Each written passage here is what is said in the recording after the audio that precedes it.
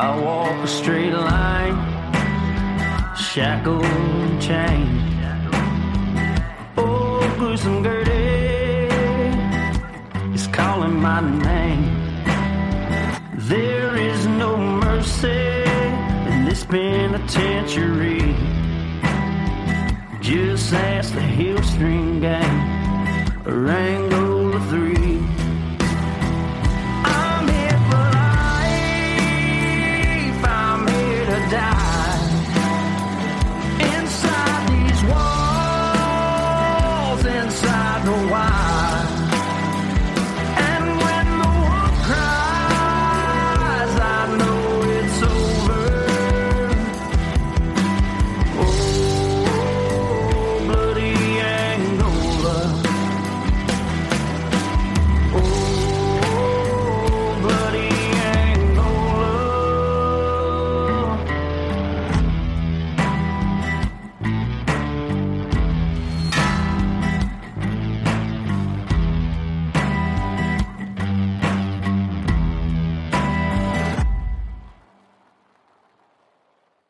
Hey, everyone, and welcome back to another edition of Bloody Angola, a podcast 142 years in the making. complete story of America's bloodiest prison. And I'm Jim Chapman. And I'm Woody Overton. And we are in the second part. Second part, right? The great Burl Cain, the legend. The legend. And y'all, thank you for your response to the first edition. If you haven't listened to it, go listen to it because absolutely, Jim does all the research and we have an idea of what we're going to tell, but then we just got into it and there was so much in coverage on Burl and so much stuff that came up, but it was all fire. So when we left last time, Woody Overton, we were getting into some little stories that we like to tell of Burl Cain, and one of the amazing relationships that he had, and one of his favorite people on earth really was Billy Cannon. Right. And a super duper episode of Louisiana legend, the only Heisman Trophy winner until Joe Burrow. But there's a rise and fall of Billy Cannon, ultimately the redemption. Yes. And which came because he was afforded that opportunity by Burl Cain in Bloody Angola. That's right. And, he has consistently in his past interviews said that was the best hire he ever made, was hiring Billy Cannon as the orthodontist at Angola. Right behind me. Right behind Woody Overton. That's a good point. Yeah. So back in 1997, Cannon, he was broke. He was looking for a job, and obviously this guy being the Heisman Trophy winner, right. You ain't got to look for it. He'd been to prison and everything else, and a little bit of a troubled past, but Warden Cain and Billy knew each other, and there's a quote of Warden Cain's that I'm going to read you, and it says, "Prisoners are chronic complainers, but they don't complain about the dental part of the prison."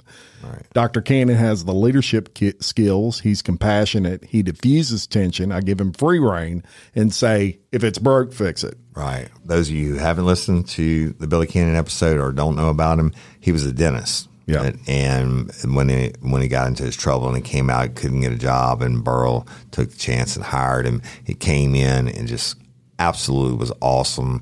And that's what Burl's saying here about the dental part. And the prisoners complain about it a lot, but they don't complain about that. Billy basically did what Burl did. And Billy Cannon let the convicts know, hey, I'm in charge, but I'm going to treat you like a human being, right? Yeah. I'm not treating you for what you're in for, treating you like shit because you're a convicted murderer or whatever. I'm going to fix your teeth. And Burl Cain, being the leader that he is, took notice of that and ultimately promoted Billy Cannon to be over all the medical at Angola, which is huge. I mean, now you have a dentist that's overseeing everything. You know why? Because Burl knew that Billy Cannon was going to lead by example, and he was going to put people in positions underneath him, just like Burl had, that were going to take care of business. That's right. That's right. And a major responsibility that Billy Cannon just hit it out of the park with that. they became, obviously very close. So close, in fact, that Burl Cain was chosen as one of the speakers at Billy Cannon's funeral. Right. And he tells a story that is very touching. He actually wore a ring to that funeral that was a championship ring that the football team at Angola earned. They actually play football against other presidents. Yeah. Yeah, so he had that ring on at the funeral, and he tells a story of how he got that ring, and we're going to play that clip right here. Too short anyway. I was playing basketball. So anyway, I'm wearing this ring today. This ring is a Crunch Bowl ring, brand gold. When we got Dr. Cannon on board, we have a football league, and so we had the best coach going, guys. Coach Joe, he was cool. And so we would play DCI and Hunt, but we won every time because he had so many tricks up his sleeve. We just did it. So I got the ring. All the players got one of the rings. He had the stroke while he was there at work during the day, and so Dr. Lavosphere called me and said, "Man, we got to get Dr. Cannon to Baton Rouge real quick. We think he's having a stroke, and so we need to ship him quick." And I said, "Okay, well, what ambulance you taking him in?" Because I knew the ambulances, some of them weren't in very good shape because we had been having some problems, and no money to buy any new ambulances and so forth. And he said, "Well, we're going to take him in the best one we have." And I said, "Well, okay, well, that's not good enough. Put him in the best one you have, and then get another ambulance and follow that ambulance, because I can't afford for Dr. Cannon to die on the side of the road." So that kind of tells you how, in that clip you just heard, how close they were and how much respect he had. Best hire outside of Woody Everton he ever made. Pretty amazing story, right? Just absolutely. Both of them are legends. That's just beautiful. Really is. And so a lot of people have messaged us since the first episode, and they wanted to know about some Katrina information. Oh my God. The worst time. I have PTSD about two things, 9/11 and Hurricane Katrina. Yeah. And it's the worst time to be in any type of law enforcement or corrections ever. Yeah. I guess maybe since COVID, but I was out when that happened. But just horrible times. Really was. And for those of you that, I'm sure everybody's familiar with Katrina, one of the worst hurricanes of all time. But one of the things you might not have thought of was the effect that had on the prisons in New Orleans, because New Orleans flooded. Yeah. Well, Katrina wasn't the direct cause of all the misery in New Orleans. Is when the levees broke. Yeah. The days afterwards. And now Orleans Parish Prison was not only the largest in the state of Louisiana, being a parish prison wise, is also consistently ranked as the worst central lockup in the United States of America. They did studies on it. Worse than New York or Los Angeles or anywhere else. I'm talking about, I've been in this place on murder cases and stuff, and they lost my people. Wow. And it just absolutely stunk. It was just horrible and full of some of the worst of the worst. And then, drunks and stuff too. But all these murderers and everything else that they called, they were housed there. Right. I mean, this place is massive. Yeah. Yeah. They actually, I remember you telling that story about the prisoner that actually got lost. But when the levees broke, it got flooded too. And like, I'm talking about like, could have drowned them. Flood. That's how high the water was. That's right. And if you're the state of Louisiana and you've got problems like this and you've got prisoners that you have to deal with, who are you going to call? Not Ghostbusters. Right. Yeah, no, that's right. Because their job is you're responsible for them. Your agency or whoever incarcerated them, your one job is to keep them alive and healthy. That's right. So they called Burl Cain, they called Louisiana State Penitentiary, they called Bloody Angola, and they said, we've got a jail over here that is about to go completely underwater. We've got hundreds of prisoners and nowhere to put them. Help. And Burl Cain helped. Right. And the first thing he had to do was obviously drive and he went up there himself, y'all. Right. He went up there with obviously a lot of backup, right? And they assess the situation. And this next clip I'm going to play you is Burl Cain, and he is talking about a very scary situation when he first approached the Orleans Parish Jail to assess the situation and get these prisoners to safety. It's right here. One real scary situation we had was in the jail. They said that that they had breached the armory on the 9th floor, and so we went and assaulted the 9th floor. But we thought we were assaulting an area that had guns and inmates were armed. But we had to do it anyway because we couldn't let them out. Nobody escaped from us from that jail. There were all kind of rumors people escaped. If they did, they got away before we got there. I remember they had torn, and I went through the jail and looked at it. It was devastating. They tore it all apart. The deputies were on the first floor in the mezzanine and kind of like a porch thing all the way around it. And their families were there too. And there was no food and water. And so they had some MREs, and they gave the MREs to the wives and the children. And they didn't eat. There was no food to give the people in the jail. And so they didn't have any. They ran out. And so the inmates were really rioting, and they were tearing the place apart. And at night time, it would be dark, but there was nobody up there with them to speak of in the area we were. In some of the jails, there was. But in the one right over the where the sheriff's office is, the main building, there wasn't. And so the walls were cinder block, but they didn't put concrete in them when they built it. And they would knock through the blocks and with the fire extinguishers, you're using them as battering rams and get into the next cells. So they all got together. And I'm sure a lot of really bad things happened in there at night with the predators and the prey, and so forth. And we heard those stories. But they had gotten all the way down to the door to the bottom floor, and there was one door separating them from getting out and getting in with all the deputies. Now, they had the guns down there. It had been a bad scene. So with the TAC team, when we opened that door, we were there with the bean bags, and they shot the first 2 or 3 that tried to get out with the bean bags, and they thought, they'd knock you down, so the rest of them thought they were shooting them with real live bullets. So they all turned around and scrambled back up the stairs and ran back up to where the jail was, so that turned them around. And then we could orderly bring those on out. That was a scary thing in there, 2 scary deals. Now, consequently, the armory hadn't been breached, and they weren't armed, but we had the information they were. And they would burn fires, and you'd see smoke coming out the window, and they'd hang out flags and banners, help me, save me. And I remember Andrew Joseph, one of our inmates, was there. When Warden Benoit got there, Andrew Joseph just fell in his arms. He was so glad to see him and rescued him. You'd never think somebody'd be so glad to come back to Angola. All right. So y'all, another great clip, but what do you do, right? So Burl gets there, he's career corrections. He assesses the situation, and he's like, what do we do? I mean, no problems, only solutions. He finds a Greyhound bus station, which is a pretty big establishment in itself in New Orleans, and it's one of the areas that wasn't flooded. They constructed it, and they made it one of the top priorities of building New Orleans and turning it into a makeshift prison. Now, here's the deal. Not only do you have all these people that are housed, you have all these people that are still committing crime. That's right. And they got to be locked up somewhere. So he was genius, and they came in, they built it.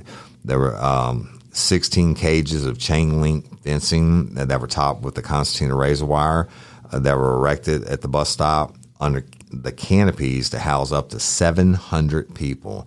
And the work was done by convicts from Angola under the direction of Burl Cain.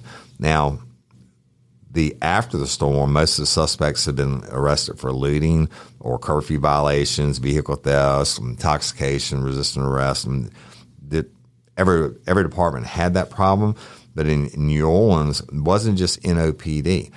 OPP housed all of Jefferson Parish, inmates, and all these other small outlying communities. It could be St. Bernard, you name it. They were all flooded. That's right. And they had nowhere to go, and people were still being arrested. And so Burl brought in the convicts, and being the professional that he is, he built it up, right? Made a jail. Right out in the middle of New Orleans. Out of a Greyhound bus station. And by September 8th, 9 inmates had been incarcerated for attempted murder. Dang. And outdoor cage could hold up to 45 people. There was no furniture, and inmates had to sleep on the asphalt ground of the bus station without mattresses and had to use an open portable toilet. Now, what they're not telling you about here is all this water is around, and when it recedes, it stinks. The mosquitoes would have been saber-tooth rock breakers. The Louisiana State Bird tearing their ass up. And they're sleeping on the blacktop. But Burl's like, hey, we didn't promise you a soft mattress. That's right. I promised you that I was going to keep you alive. Yeah, and they had it better than some people who weren't criminals who, flooded, lost everything, and were sitting on their roofs. Died in their attics, yeah. But the food consisted of MREs, y'all, meals ready to eat, or military-issued meals, which would have came through the National Guard and ultimately FEMA when they rolled in. I actually don't mind those, by the way. Those when I was in, it was a pork dehydrated patties. You had to add water to, and there was no heater elements and all. And nowadays they got M&Ms and Tabasco, heater packs and everything else, right? But at nighttime, you're going to escape, right? But the facility was fully lit at night with electric power being generated by an Amtrak engine, right? From a locomotive engine that ran 24 hours a day. Another genius idea. Innovative. Right? There was no power. Nobody else had it. They were dark for a long time in the city of New Orleans. Inmates were guarded by correction officers from bloody Angola, Louisiana State Penitentiary at Angola. And at least 5 mercenary companies were enlisted to round up prisoners and keep the jail running. How about that? Back then in the day, that would have been Black Hawk and all of them before they got in trouble, y'all. But they were working off federal grants, but ultimately they would have fallen under supervision of Burl Cain. It's just crazy. But they kept the jail running, and on the outside of the camp was protected by the Louisiana National Guard, right? Yeah. So this was a open air functioning prison in the middle of just this nightmare that was the aftermath of Katrina. And they even had a processing center where they would photograph and fingerprint these prisoners. Right. They had a public defender, believe it or not.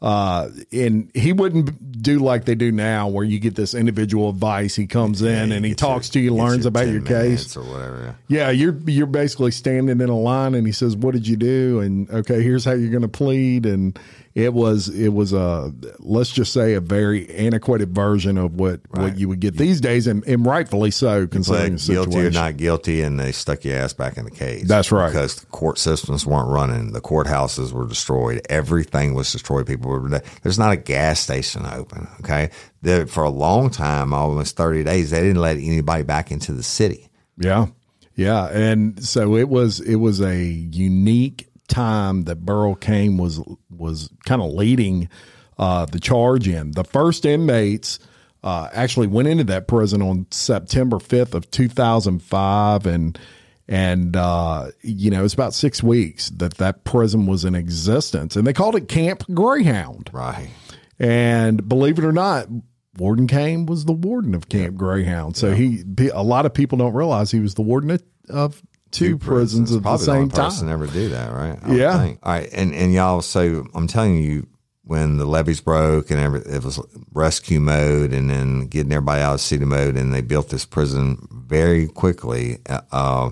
And like Jim told you about the public defender, you pled guilty or not guilty, and the only option was, if you agreed to plead guilty and agreed to community service, then they would let you out. Or if you didn't, you were sent to a more permanent facility at a later date, and you had to wait a minimum of 21 days for your case to get processed further. The first inmates were placed into the facility on Monday, September 5th. Now, the storm happened on the 29th, so to the 30th, and the levees breaking just a couple of days before that. So that's how fast they did this.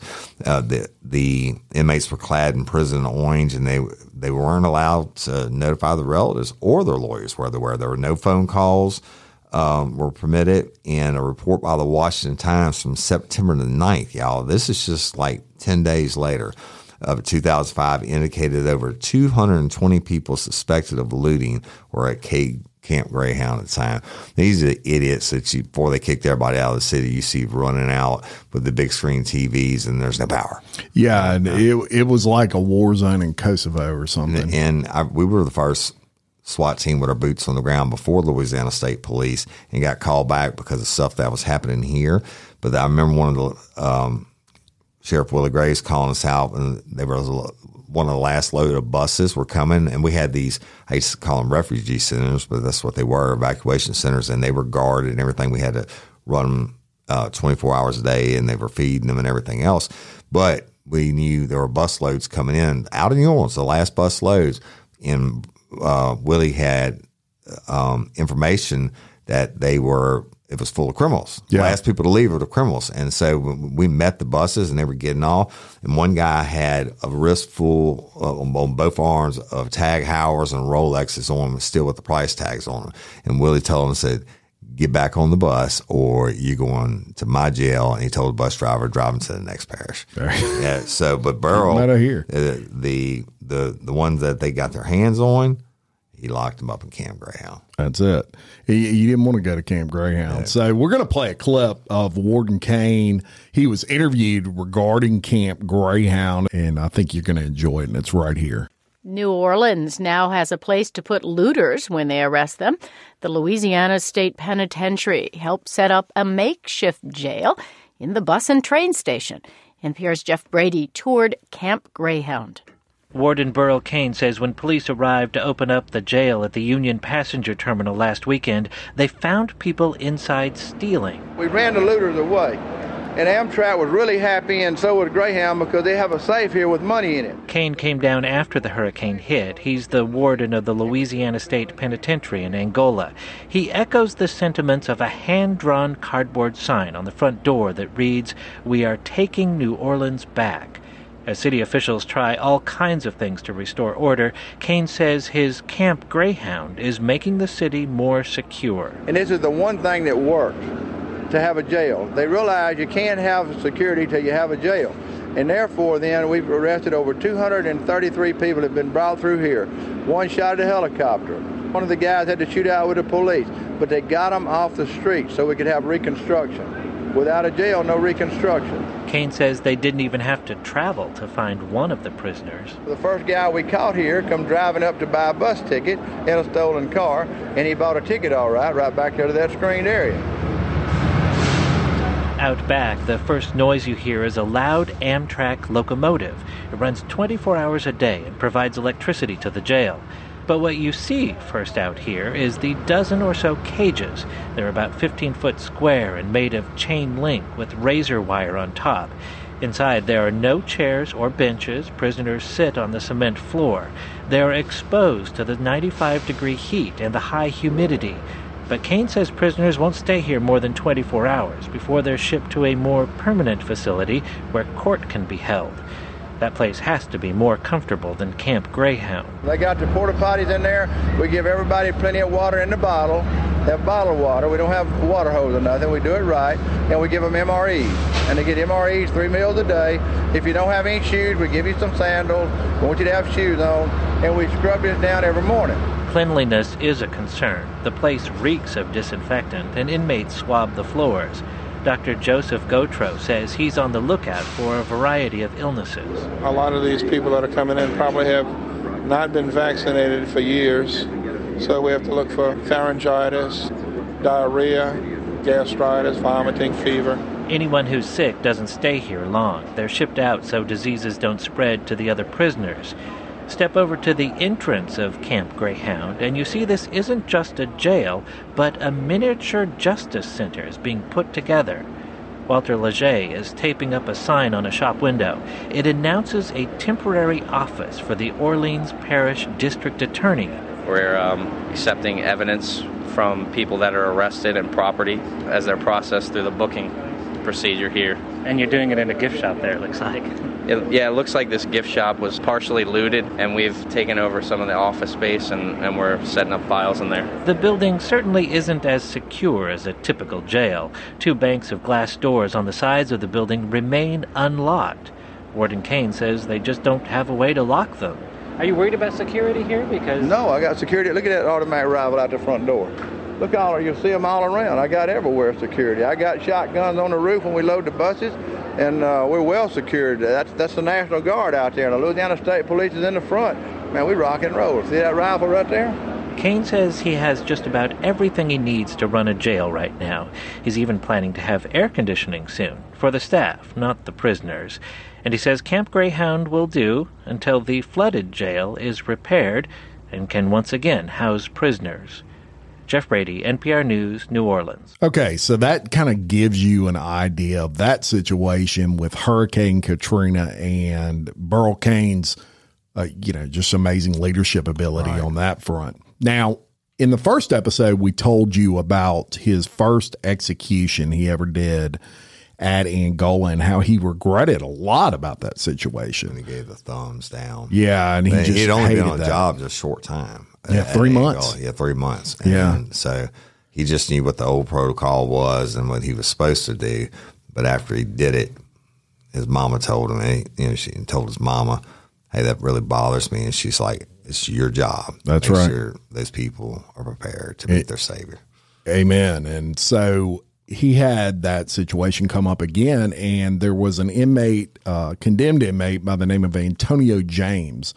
And Antonio James' execution was publicly known and covered actually by a documentary company that worked for ABC. So it was a big deal. It was all on, the execution itself was not on video, but the lead up to was this particular documentary actually went up for an Oscar. It was that good. It's called The Execution of Antonio James.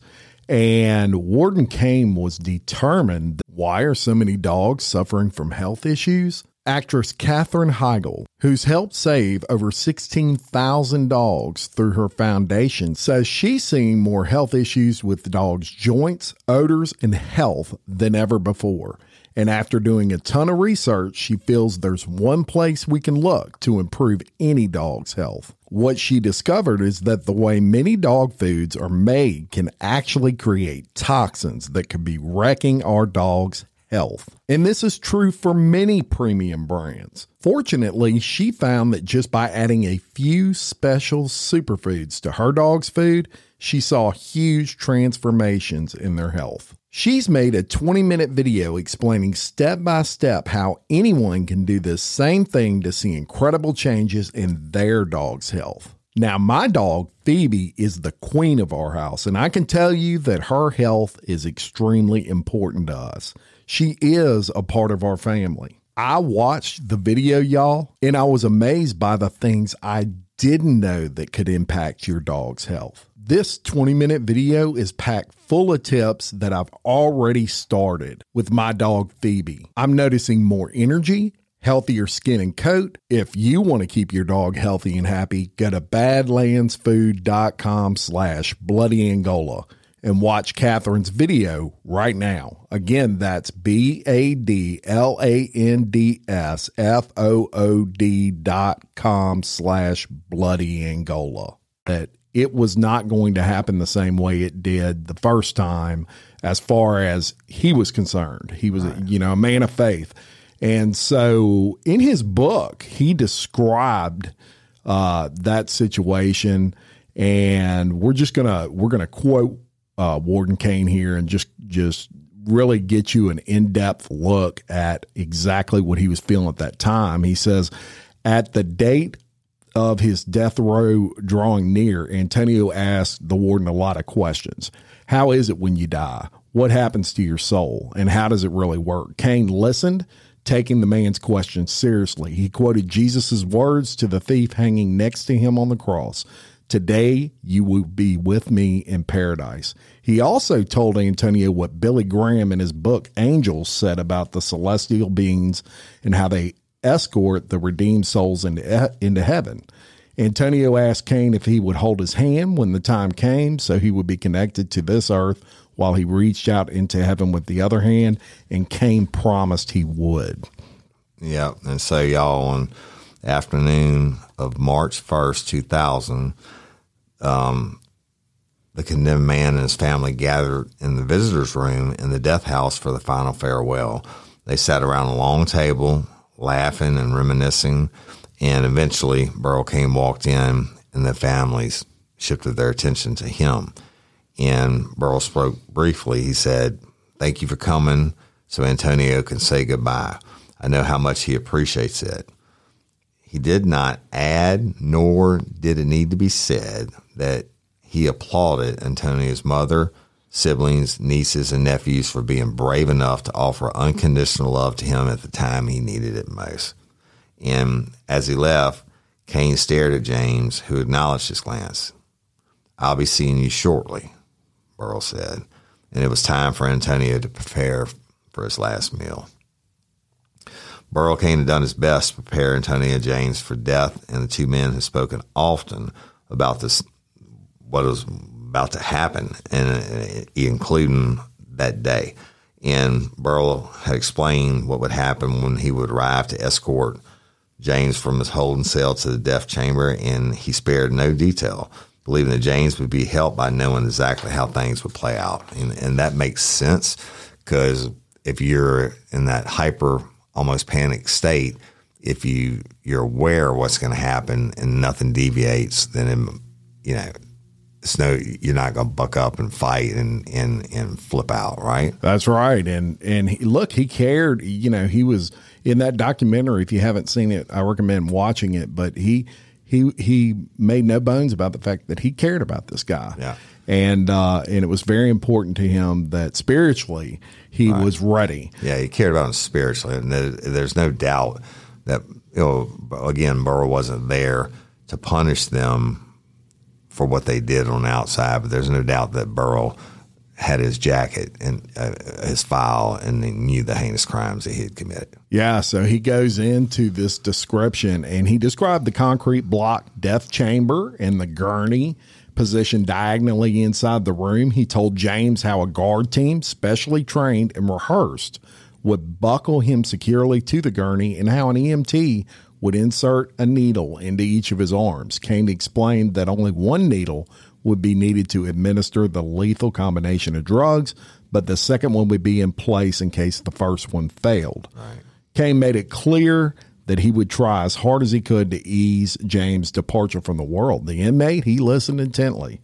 He took everything in without interrupting, almost as though the procedure were meant to help, not put him to death. Right. The calm expression on his face did not change as Cain explained what was going to happen. "Any more questions?" the warden asked. Antonio shook his head. "Let's pray together, then," Cain said. And Antonio said he appreciated that very much. Yep. And then Burl Cain reached out and took a hold of Antonio's hand.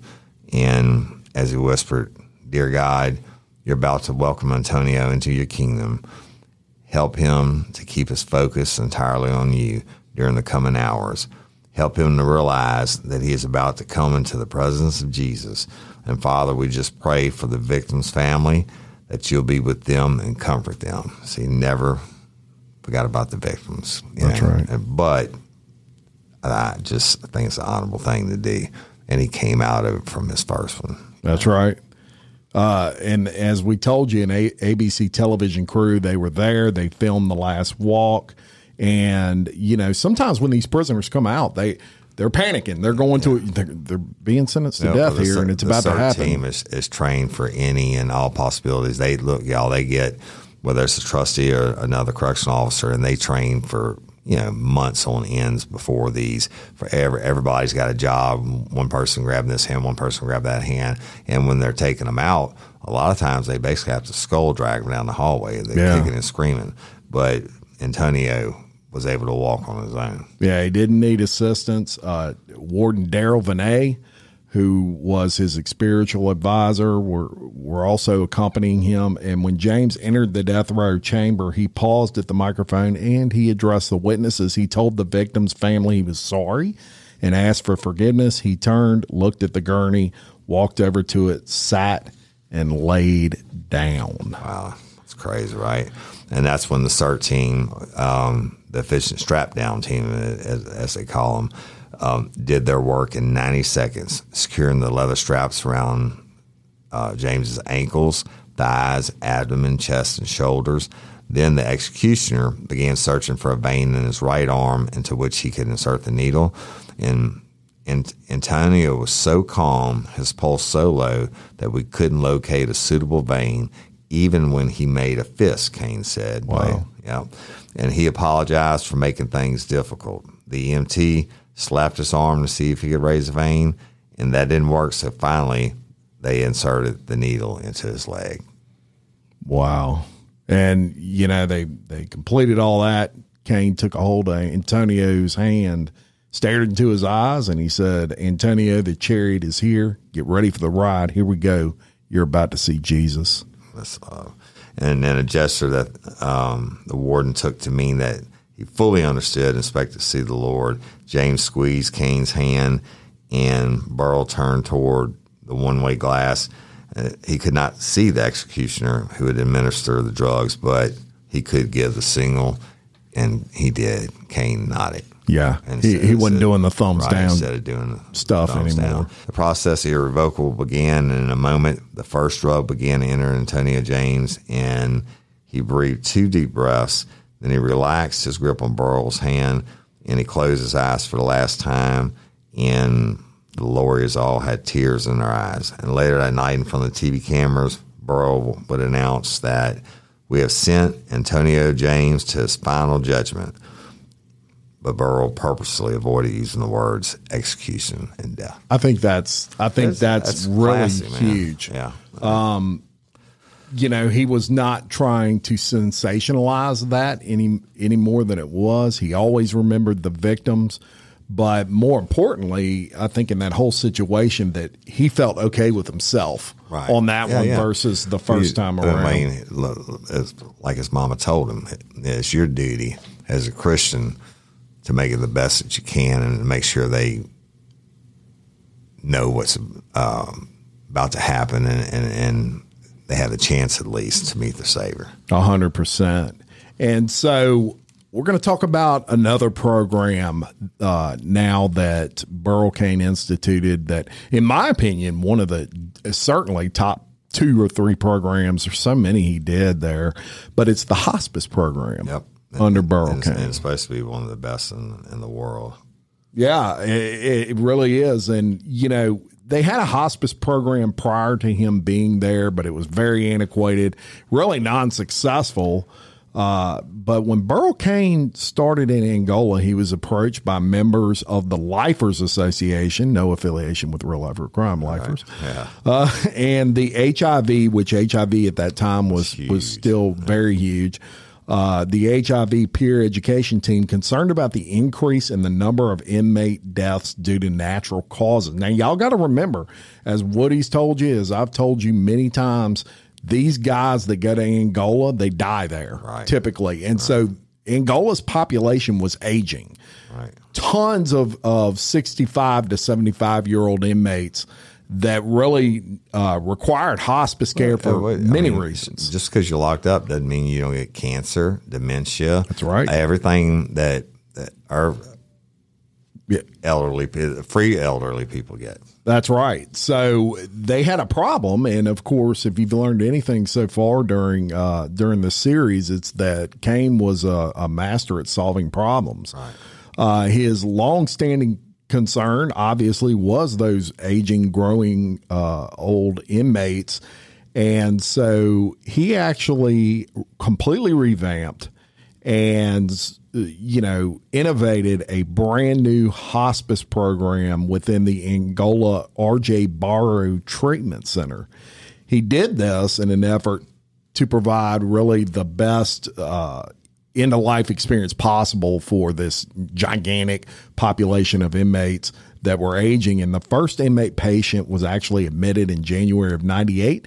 Louisiana became just one of 11 states to even have a prison hospice program. Isn't that crazy? It's nuts. The other states, either they just died where they died, or they had to ship them out to different facilities. So ultimately, at the end of the day, about Burl starting this, I mean, he, like everything else he did in Angola, he made it more self-sufficient and actually saved us money. But the program structure and objectives consisted of 5 core goals.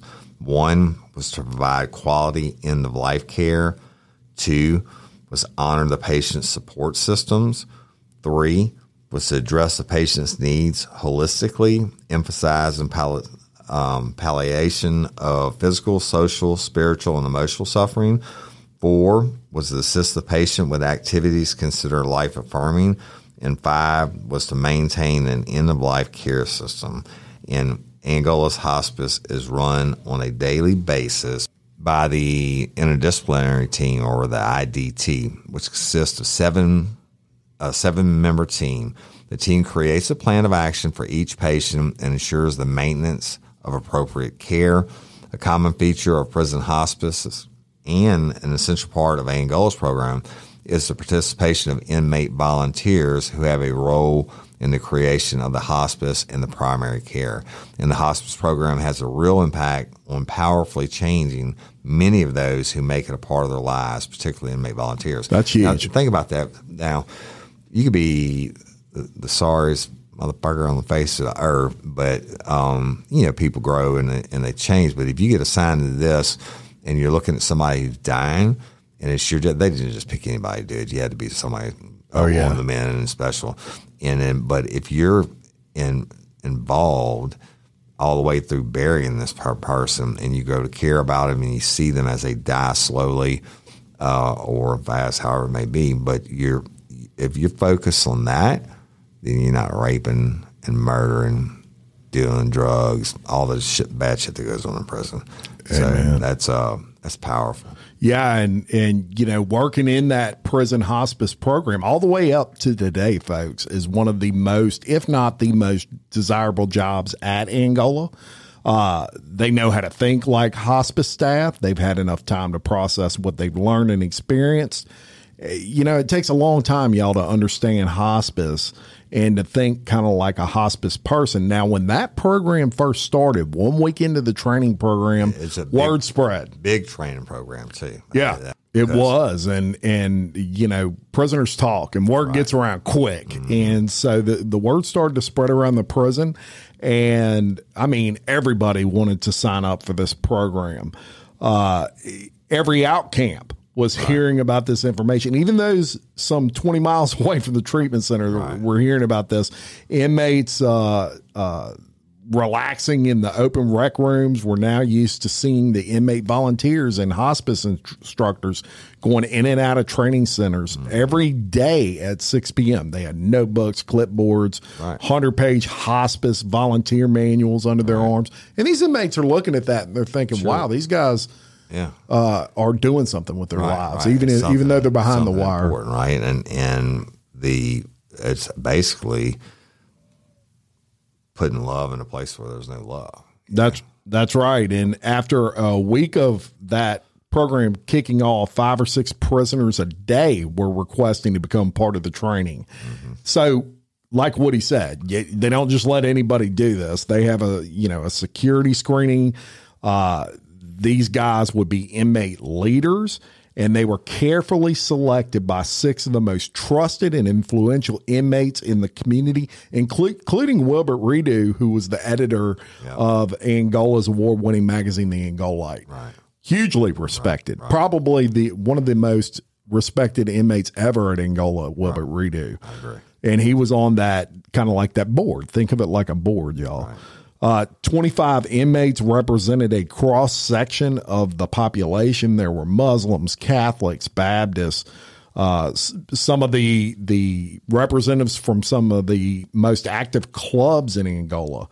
Through those volunteers, this message filtered out, and it literally caused this program to, as Woody said, become one of the most successful in the country, if not the world. And again, I just keep going back to, you got the most hardened criminals, and again, I'll put convicts at bloody Angola against any convict from anywhere in the world, and I guarantee you we have the worst, right? But these guys are looking, if they get accepted in the program, they're looking death in the face, because for the first time they're actually caring about somebody. It's like becoming a cop. It's one thing being in an academy. It's a whole different thing when you're on the street doing it. So they go through the training, but then they meet, like if I'm becoming your hospice care person, right? Yeah. And I meet you for the first time. I'm like, holy shit! I got all this training. I'm gonna try to use because I want to do good, and then I get my love grows for you, and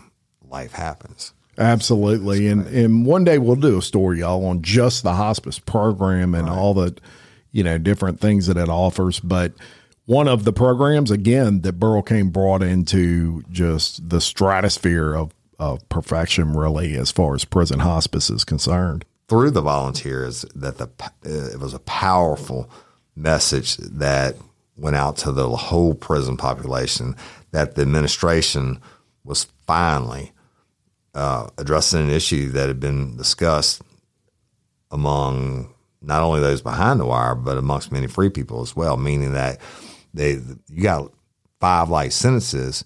You're like, holy shit, what's going to happen when it comes my time? Because I'm going to die here. Yeah. And am I just going to die in my bunk, slobbering on myself?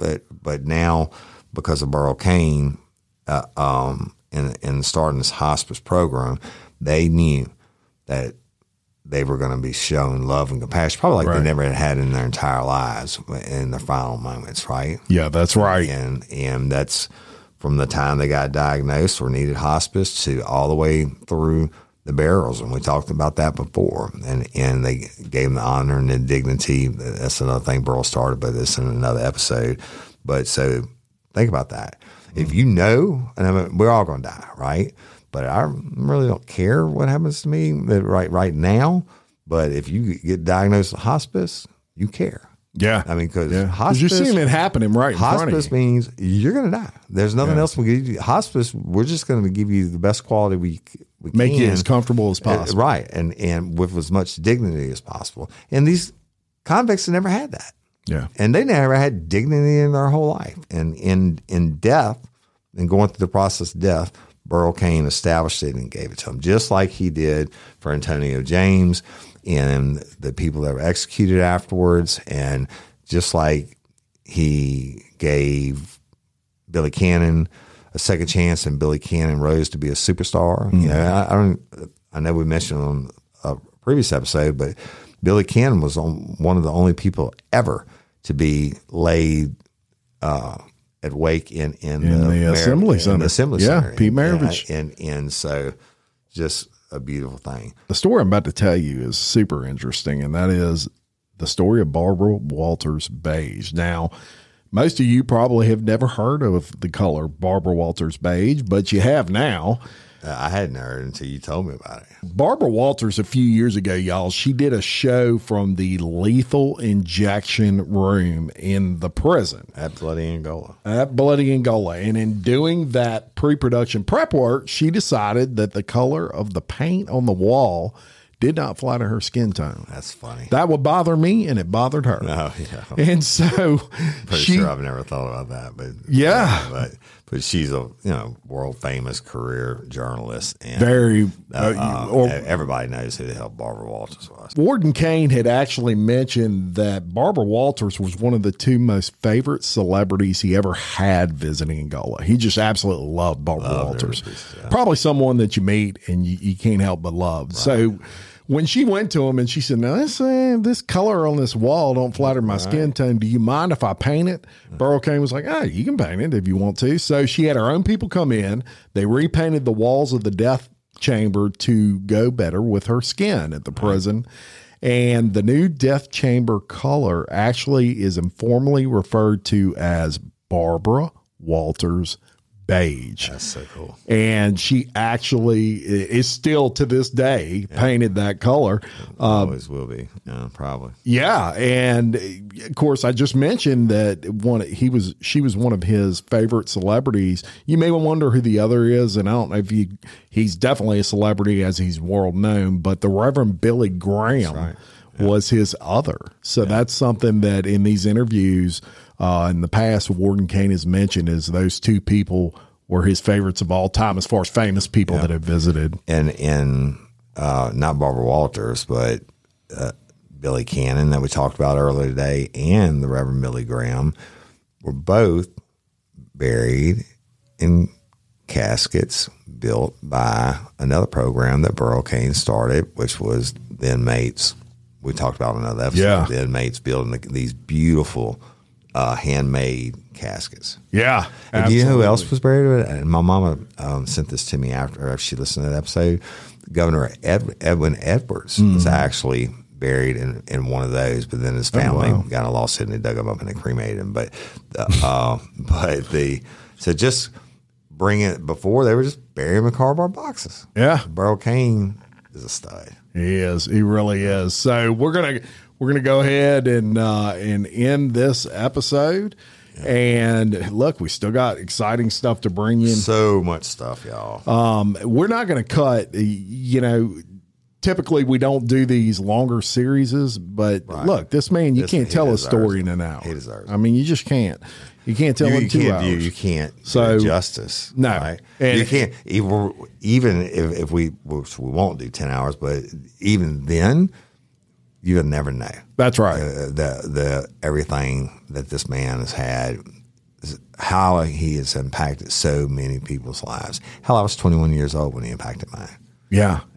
So look forward to coming back and checking it out next week as we do part 3. We want to thank all of our patrons. Yes, patron members, we love you and appreciate you so much, and hope you're enjoying all your perks. And hey, everybody that's listening to this episode, we love the feedback. Y'all been blowing it up.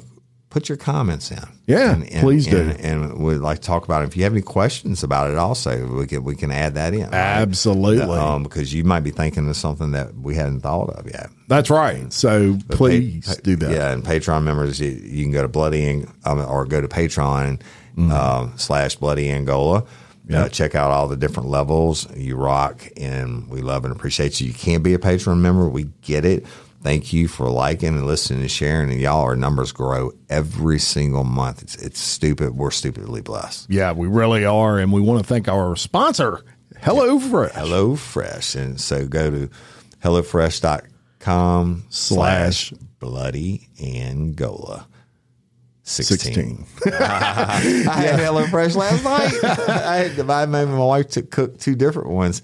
Man, that shit is good, bro. Man, my wife used to get excied when the Amazon driver pulled up. Now it's when the HelloFresh yes, comes indeed. to the door. Hey, and you talked about when they were sponsoring Real Life, Real Crime, there was a different code, but you and Mike were talking about, or you were talking about the lava cakes. And I said, well, I never get any desserts from mine. But guess what? I'm digging in an icebox last night because I got kind of sick earlier, but then I laid down and I got back up.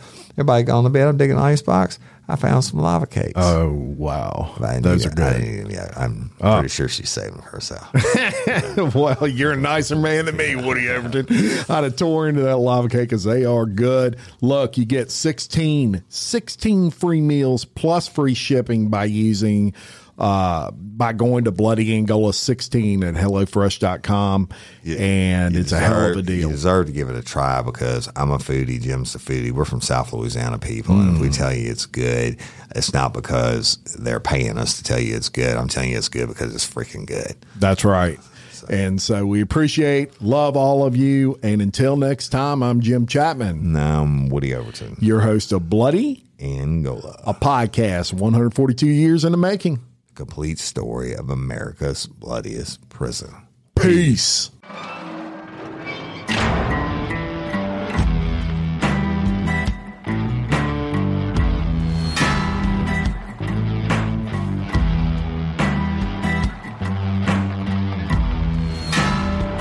I walk a straight line, shackled and chained. Oh, gruesome Gertie is calling my name. There is no mercy in this penitentiary. Just ask the Hill String Gang or Angola 3.